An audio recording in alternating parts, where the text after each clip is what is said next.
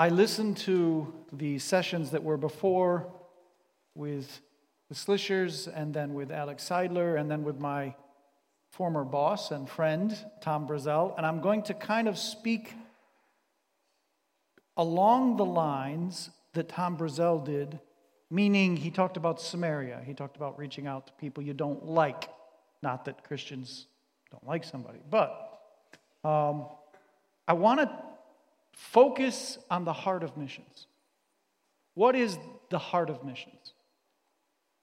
To do that, I want to talk about God first, because that's where it all begins. And I'm going to try to keep this message something that will both keep you awake, but more than that, that will actually give you something to go away with. I don't want you just coming in tonight and going, well, okay, good word, and go home and that's it. The whole point of missions emphasis is to see if God can't stir something in your heart, if God can't stir something into your life, if you can't go away from this time different. Now, I was a student here 1,000 years ago, and I remember Missions Week well, and by the end of the week, I was like, oh my God, if I hear it one more time, I know I need to go on the mission field. There was a brother here, a teacher then, who used to have the opinion that unless God specifically tells you not to go, plan on going. And I was like, please speak. So I'm going to try to, I want to get beyond all the questions of, am I called? Should I go? Where do I go? What does God want from me? And get first to the heart of the issue. So I'm going to start with one of my favorite verses. It's a verse that people that go to my church have heard me read 1,000 times. Psalm 145, verse 8. And it says this: the Lord is gracious and full of compassion, slow to anger, and great in mercy. Now, maybe those words don't speak to you like they do to me, but the words slow to anger, that's good news. There's been a lot of times where if I had been God, I would have struck me dead instantly. I would have gone, sorry, delete, bye. But God is gracious. And the phrase full of compassion, He's not just compassionate, He's full of compassion and slow to anger and great in mercy. This verse is powerful. Now, in my years as a Christian, going back to my earliest days, I've had people say to me, if God were compassionate and gracious and merciful, He would never send people to hell. No loving, compassionate, caring God would condemn a person to hell for all eternity, in suffering, in misery. That's not a loving God. But they're not understanding the heart of God. And this is the problem. And I have an answer for them. It's in Ezekiel chapter 18, and it starts in verse 30. And God is speaking to Israel, and the first sentence is very, shall we say, eye-opening. Ezekiel 18:30 says, therefore I will judge you, O house of Israel, every one of you according to his way, says the Lord God. The good news is that's not the end. It doesn't stop with that sentence. But that's a powerful sentence. God does say judgment is coming based on what you did. And if it was just that, I'd be like, uh-oh. But then it continues. Repent and turn from all your transgressions, so that iniquity will not be your ruin, so that your sins won't destroy you. Turn and repent. Verse 31, cast away from you all the transgressions which you have committed. And even in the Old Testament, even saying judgment is coming, he says, and get yourself a new heart and a new spirit. For why should you die, O house of Israel? You need to hear the heart of God. He is saying judgment is coming, but he's saying, why should you die? Turn and live. And then he says this very powerful sentence in verse 32. For I have no pleasure in the death of one who dies, says the Lord God. Therefore, turn and live. And the truth is, God only condemns to hell, to eternal punishment, those who reject His mercy, who refuse His compassion, who say to Him, I'm not going to stop sinning. What people don't realize is God is giving them exactly what they've chosen and what they want. And God, in this verse, he says the truth about Himself. I have no pleasure in the death of the wicked. Why? Because His heart is filled with compassion and mercy. And if you don't put those two together, you're missing the whole point of the Ezekiel passage. He's saying, I don't want you to die. And over, the words keep saying it. And I hope you hear it. Do you hear God's heart? Turn and live. Don't die. Just turn from your sins and I will keep you alive. There will be no judgment. If you can't hear in those verses His love and compassion, then you don't know what He's saying. And God it just amazes me. He keeps saying, turn, repent, live. And I hear those words, live. God is saying, I want you to live. The Lord God, compassionate, full of compassion, slow to anger. God only judges and condemns people who reject His salvation. Now, the reason I'm starting here is because not only has God made a way of salvation for us, but He's actually pleading with them. Turn, repent, because His heart is broken for them. His heart is so moved with compassion that He's looking at them and saying, don't die. I didn't create you to die. I didn't create you to be judged. I didn't create you to go to hell. I want you to live. So all you need to do is turn and I will give you compassion. There's no judgment coming. And what people don't understand is God is not filled with anger. He's not up there looking to punish people. He's not standing up there going, boy, I hope you mess up. You're going to hell, buddy. That's not His heart. And people are like, well, if God was loving, no. It's because He's loving that He's trying to save you from hell. Now, you do have to do it on His terms. But to begin understanding missions, you have to see the heart of God. Full of compassion, full of mercy, full of such love that He will do anything. Now, the next image that I want you to see of God is in the story called the prodigal son. Now, the passage that Jesus talks about shows us something about God that few other passages really bring out. And I absolutely love the story. In Luke chapter 15, I'm going to start with verse 17. And the son has already gone. He's messed up royally. He took all of his inheritance. He wasted it on sinful living. Just be honest. He probably did the worst of the worst things, wasted everything the father gave him. Now he's a beggar. He's feeding pigs. He's dirty. He doesn't have anything but the clothes on his back. He's so hungry, he would gladly eat the food of the pigs. And this is where he comes to, and it says, but he came to himself. He finally understood. He's like, whoa, what am I doing? How many of my father's hired servants have bread enough and to spare, and I perish with hunger?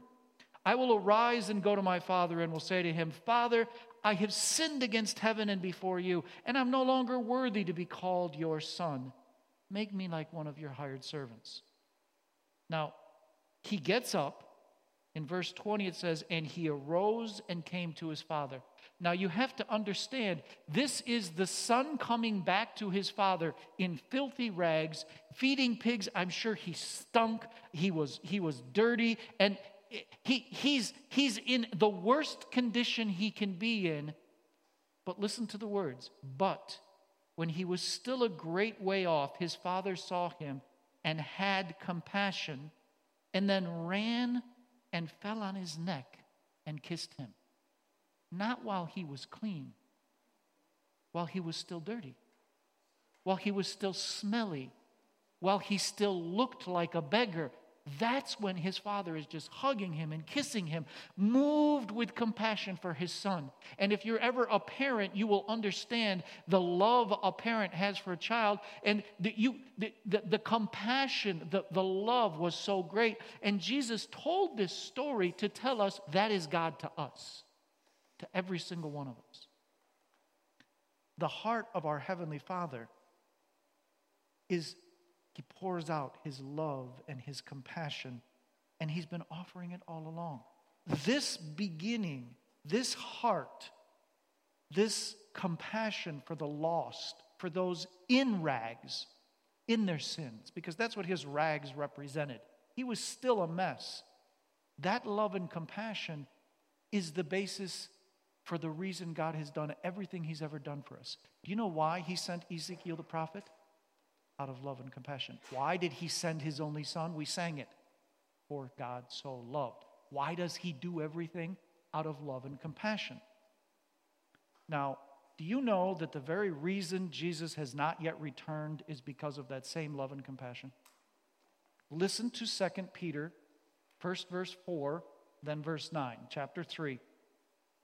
But they will say, where is this coming He promised? Now, they're scoffers. They're mockers. They're like, yeah, right, God's coming back. Yeah, when? Where is it? Ever since our fathers died, everything goes on as it has since the beginning of creation. Oh, it's been thousands of years, and you're talking about God showing up. Right. But listen to verse 9. Peter makes it very clear. He says, the Lord is not slow in keeping His promise, as some understand slowness. Then he makes it very clear. He is patient with you, not wanting anyone to perish, but everyone to come to repentance. The very reason He's holding off the second coming of Christ is because He wants to save as many as He can out of His love and compassion and patience, because He doesn't want any to perish. I can hear Ezekiel looking at Peter going, I can hear you. That's exactly what He told me. He didn't want anybody to die. Turn and live.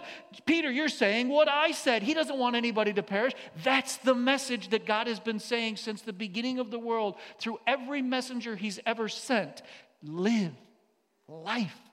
Don't die. Don't just turn from your sins, and I will be compassionate and merciful. Jesus' whole parable, the Father had compassion on the Son. Why?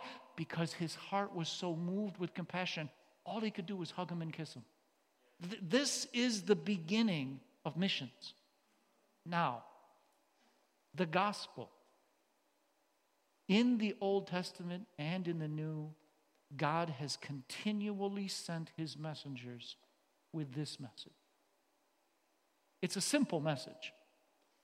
The gospel is not a message of condemnation. The gospel is not a message of judgment. The gospel is a message of mercy and grace. Now, we call it good news because it comes from the word that means good news. And if you've taken New Testament survey, and hopefully you have, the very good news itself was originally called the gospel, evangelion, the gospel. It was the good news brought. Originally, even before that, it was the messenger. But we won't get into that. The point is, this victory in battle, that's what it was. So if King Fred had a kingdom and his soldiers went to war, Elamites against who else? Houghton. Yeah. And the Elamites win the battle. And I say to them, hey, we just defeated the enemy. Michael, go tell our king victory is his. Exactly. That message was called good news. It's the good news of victory. And that is what Jesus used when He talked about go out and preach the gospel. It's good news, people. We have a good message. You know, right now Christians are afraid to open their mouth. Right now everybody's offended at everything, and Christians have to be careful, and no matter what you say, somebody's going to be mad at you and somebody's going to yell at you. I don't care. I've got good news. Turn and live. God is a God of compassion and mercy. He wants to save you. Good news. Now listen to John 3:16. You all know it. We have already quoted it. For God so loved, he loved so much the world that he gave his one and only Son, that whoever believes in him, what? Should go to hell. Exactly, yay. Should not perish, but have everlasting life. Listen to the next verse, verse 17. For God did not send his Son into the world to condemn the world, but to save the world through him. And I'm going to say something to you. I have the right because I'm a teacher here, and whether they yell at me or not, I'm going to do it anyway. You can yell later. I am sick and tired of seeing preachers in the internet condemning instead of preaching God's love and compassion. I'm not talking about sin. I'm talking about people. See, it didn't say here, go out and tell those filthy sinners they are filthy sinners, and you are just a rotten, no good, filthy sinner, and God just can't wait to send you to hell, and you are going down, buddy. God is you're gonna burn. I'm gonna turn that spit and watch you sizzle. That's not the message. I just turned on the internet yesterday. I was watching a stupid video. This pastor's up there going, you sinners need to repent and turn to God or you're going to burn forever. Ezekiel said the same thing. Judgment is coming, so don't die. Did you notice he said turn and live? Do you notice he said repent? I don't desire you to die. Please, if you're going to preach the gospel, you can talk about condemnation and judgment as long as you say there's a way out. Because the God that loves you has made a way out by sending his Son. I just get so sick of it. Look, I absolutely do not want you to compromise and make it sound like sin is okay. But I don't preach against sin. I preach against death and a lifestyle of sin by preaching the good news of salvation. Turn and live. It just gets me. I get so irritated with these people. I want to just smack them. I was listening to one and he was like, I'm like, shut up. Just please say something positive so that they think Christians have a good message. Anyway, okay, I'm done preaching. Okay. But John 3:16 and 17, Psalm 145:8, Ezekiel, all have the same message. God does not want to condemn, he wants to save. That's the message. Now, I've said all of that to say this. God's heart is broken over the dying people in this world.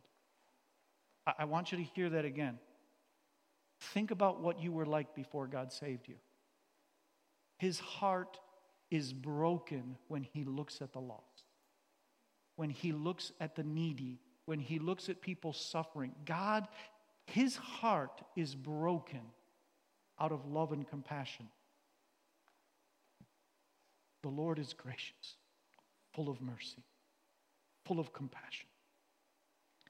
The good news we believe is that. That's the message we preach. That's the message we believe. That's the message we have. So, now let's turn it to missions more directly. How many of you remember the story of Jonah? Good. I just preached a message recently in my church, and I was talking about Jonah, and I kept saying Job. My brain wasn't working. It happened, so I said it 3 times, and I thought, oh well, everybody knows anyway, right? And as a lady was leaving the church that I thought was saved, she stood in, because I greet people as they leave, and she was standing out there with her husband, I think, or boyfriend, or whatever it is, and said, who were those 2 guys you were talking about? And I said, Jonah. I was like, weren't you raised in the church? Well, in the Catholic Church, yeah. Jonah and the big fish, the whale, nothing. Job, the guy who lost everything, never heard of him. And I'm thinking, wow. So I sincerely hope that when I say Jonah, I don't have to explain who here tonight, right? Does anybody know Jonah? Good, okay. Because you never know. By the way, when you're preaching, never assume that your audience knows the Bible. Because they don't. But anyway. Thank you, Rector. What is it? President Fred. Thank you for reminding them to read their Bibles. Just do it. Anyway, let me summarize the story for you. God shows up to this guy called Jonah, and he says, Jonah, I want you to go to Nineveh, the capital of the Assyrians, those awful people, and I want you to cry out against the city. Tell them the judgment is coming. So Jonah, being in Israel, is supposed to head east. And instead he heads west. He goes the opposite direction as fast as he can. Now, the Assyrians were cruel. They were violent. If you've watched VeggieTales, you know that. How many of you saw the VeggieTale thing with Jonah? Yeah. Taking the fish and slapping each other. That was a great episode. I loved it. Very biblical. Jonah doesn't want to go to them because these people are cruel and vicious, and they're his enemies. They hate Israel. They have attacked Israel. They have at times controlled Israel. They're all against Israel, and Jonah's like, no.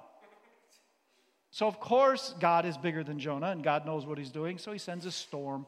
And we know the story. The storm is raging, and they don't know what to do, and they cast lots and all these things. And they finally figure out, hey, Jonah, why are you sleeping? And what happens when God's messengers run and go to sleep? And so he says, well, it's because of me, and, if you throw me in the sea, it'll be good. And they're like, we don't want to kill you, dude, come on. So they try not to, and they row harder, and it gets worse, and they're like, well, got no choice, sorry. And they toss him in the sea. And God prepares this huge fish. Now, in the Old Testament, it's actually called a huge fish. Those are the words in Hebrew. In the New Testament, in Matthew, it's called what? A sea monster. The literal words in Greek are a sea monster. It probably was not a whale, just to make sure you know. There's only one, maybe two kinds of whales in the world whose throat is large enough for a man to go down. They do exist, but they're very rare, and there's not a lot of them, so it's probably not a whale, so please don't make the mistake of saying Jonah and the whale. It was Jonah and the large fish, or the sea monster, or whatever you want to call it. And he's in the fish, and finally the fish, he repents and he prays, and read his prayer sometime. He's got weeds wrapped around his head, and he's like, I'm in Sheol, I'm in the pit, and God hears me. And it's like, yeah, now you pray. But anyway, which we tend to do. We run from God, and then we're all religious all of a sudden. Oh, God, you're so great. It's like, yeah, right. I can see God just shaking his head. Yeah. So God tells the fish goes to the shore, spits him up. He's probably kind of pale. He's probably got the stomach acids all over him. He doesn't look too good. And he finally decides, fine, I'll go. And then a miracle happens. Not that he survived in the fish, because that was a miracle, because God had to keep him from being digested. Not that he survived 3 days and 3 nights. That was a miracle. A greater miracle happens. This horrible group of people repent. I mean, that's a miracle. How often do you see that? They repent. They cry out to God. The king himself puts on sackcloth. They're like, nobody eat, everybody fast, not even the animals. We better cry out to God. Maybe he'll be merciful. And so God turns his wrath away and doesn't do what he said. And this great man of God, in Jonah chapter 4, verse 1, this is what we read. But it displeased Jonah exceedingly, and he became angry. And when the first time I read that, I was like, really? Why?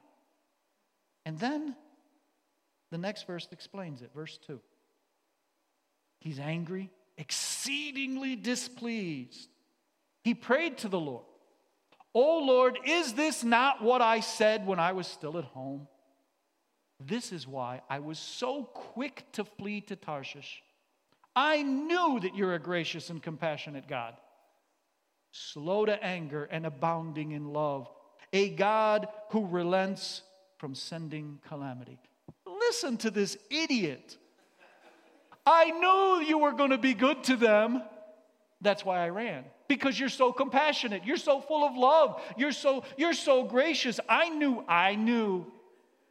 And I'm thinking, Jonah knew Ezekiel. He knew that God has no pleasure in the death of the wicked. He knew that God was gracious and compassionate. He knew that if the people repented, God would forgive them. And so, he knew that God's intent in sending him was to save them and not destroy them. See, I think Jonah knew the heart of God. The problem was, Jonah didn't have the heart of God. He knew the compassion of love of God, and he didn't have it.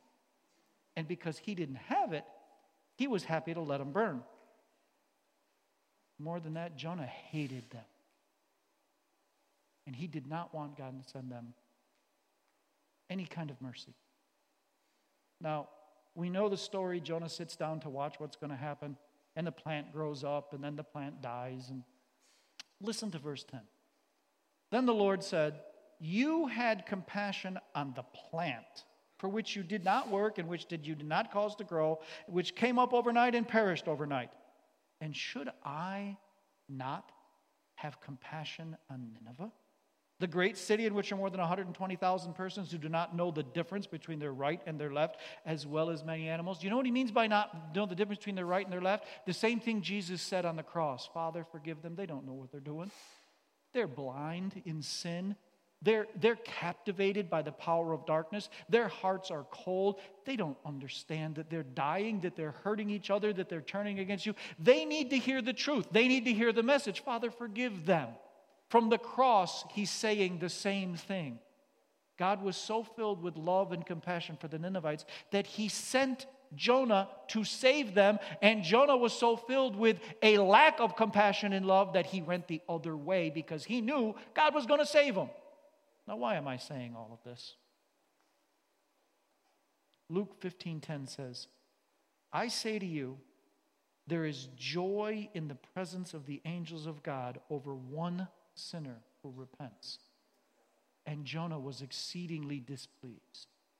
Can you see that there's a problem here? Can you see why? Because he did not have God's heart for the people. Before you decide to try to figure out if you should go to the mission field or not go to the mission field, you need to ask yourself, do you have a Jonah heart or a God heart? Because people put the cart before the horse. They sit here and they question, God, are you sending me? Stop. It doesn't matter whether or not he's sending you if your heart's not right. And if your motivation isn't right, you shouldn't go. Now, I'm a pastor now, and I have sent over the years many missionaries. I used to work at Elam Fellowship as a missions director. As a matter of fact, when they were talking in their session about starting up the coffee house, we sat how many hours talking about that? My job was to help missionaries go. I believe in missions. I love missions. I was a missionary for 18 years. Okay? And I have been to more missions conferences than probably most of you can imagine. I've been a Christian this year 40 years. And over and over and over in missions conferences, I have seen pastors and missions directors and missionaries try to inspire and motivate and stir up people to get them to be passionate about missions and evangelism and reaching the nations. And they'll come in and they'll do all kinds of tricks and all kinds of sermons and all kinds of things and just like get them excited. And sometimes I've seen it work and people are like jumping up and down and amazingly all passionate. And then a week later, all the excitement wears off and nothing changes. And I have seen a good many God-fearing disciples of Christ go to the mission field, give money to missions, pray for missionaries out of obligation and duty. I'm not saying that that's bad. I'm saying that's not the best. God wants it. I need to do it. If I don't do it, I'm doing wrong. I want to please God. Fine. But again, if all you have is obedience out of obligation and duty, do it. But you need to work on something. You know how you can tell if it's obligation or duty? If there's joy in it. Because when you go because you know, because it's right, there's joy. When you go or do something out of obligation, it's like writing papers for my classes. There's no joy in it. It's, oh God, please. Just don't, please God. Amen. I have even heard sermons where the speaker, maybe with good intent, tried to use guilt. Now, guilt's a powerful thing. Catholics have a good thing on guilt. They really know how to use it. Some spouses know guilt well, you know. Not mine. But I've heard things like this. If you aren't actively involved in missions, then you're being disobedient to God. So, obey. I've actually heard people say, it was said to me when I was sitting right where you are. I remember this had more chairs in it, and that wall wasn't there, so it was moved back a little. But I was sitting back in that corner, and the preacher that stood up here during Missions Week my first year said this: God has blessed you so richly and so much, how could you be so selfish as to keep it to yourself? And I remember kind of sinking down in my chair a little bit. I don't want to be selfish. I even heard a person say, and this is no exaggeration, a preacher trying to get people to go to the mission field said, if you're not mission-minded, you can't call yourself a Christian. And I was like, dang, that's hardcore. Guilt. You see, the truth is there's only one motivation for ever going to the mission field. There's only one motivation for giving money. There's only one motivation for getting on your knees and praying for the missionaries. One, and only one. The compassion and mercy and grace and love that God has in His heart is in mine. That's the only reason. You see, the love and compassion that God has is the very central core of why He sent His Son and why He sends us. And if we don't carry the same heart, we're going for the wrong reason. And I remember trying to figure out, am I a missionary, am I not a missionary? Am I called to missions, or am I not called to missions? And it turned out I was both missions and U.S., and I think a lot of us are. And you'll find in your life that things will change, and now you're not, and now you are, and hey, it changes all the time. But the call of God to have a heart of compassion never changes.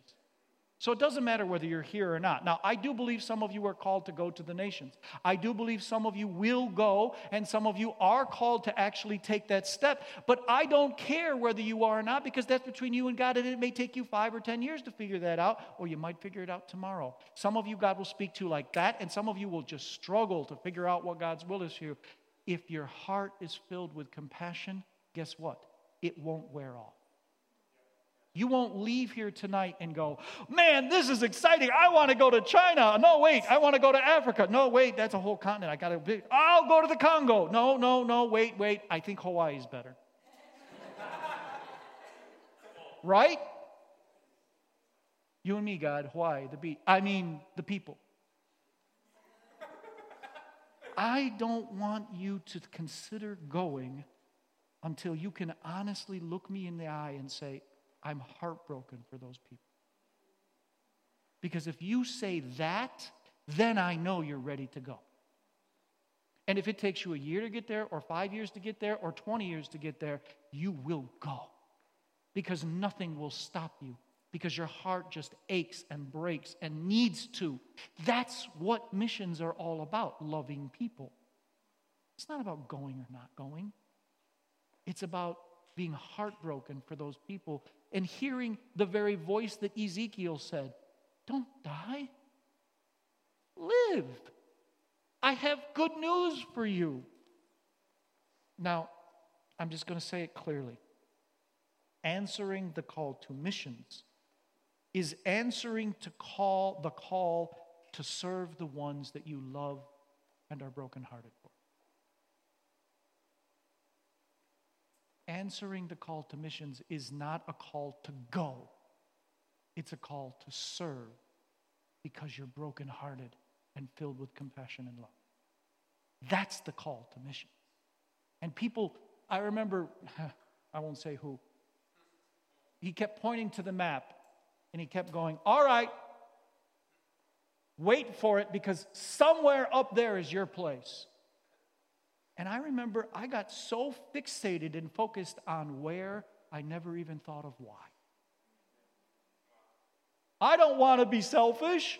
I want to be a good Christian. I want to be missions-minded. I want to do what's right. God, obviously, if that's what you want, okay, you just tell me where and I'll go. And then 3 days later, I'm thinking, he didn't tell me where, and I really don't want to.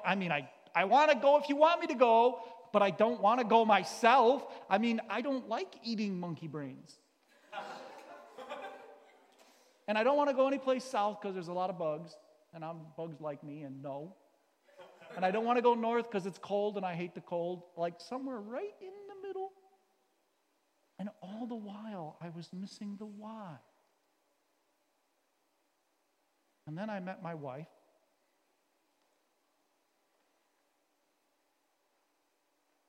And my love for her turned into a love for her people. And that's when I understood mission. You get the point? So tonight, what I want you to do, I can't see what time it is. What time is it? Okay, I have to take my glasses off or I can't read this. Tonight, I want you to forget all about the where, the how, and the when. That will come in its own season.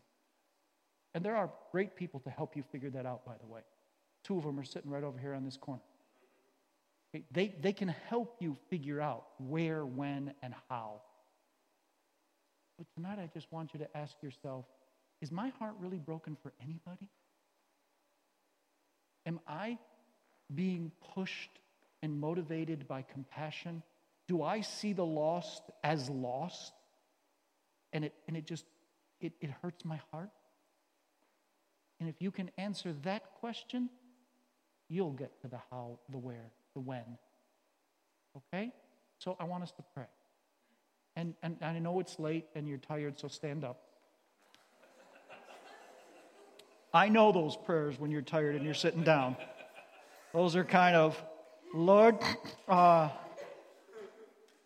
want us to just take 5 minutes, 3 minutes, whatever it's going to take. And I want us to bear our hearts before God and say, God, is my heart really genuinely filled with your heart? Because otherwise, why am I even doing this?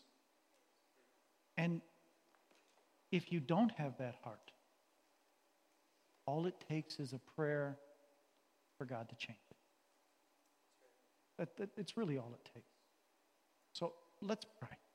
Let's just take a moment and pray. If you want to, gentlemen with the music,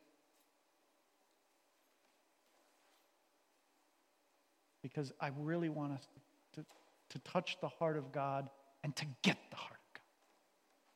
Let's pray. Father, I'm going to begin. I'm going to start this prayer. And I want to thank you that at one point you opened my eyes that my heart was not right.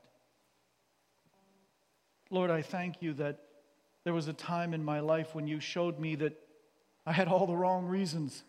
I had the right thing and the wrong reasons. And I thank you, Lord, that you're slow to anger even with me. And you're patient even in my own stupidity. And Lord, I want to pray right now for these students. Lord, touch their heart in a way that only you can.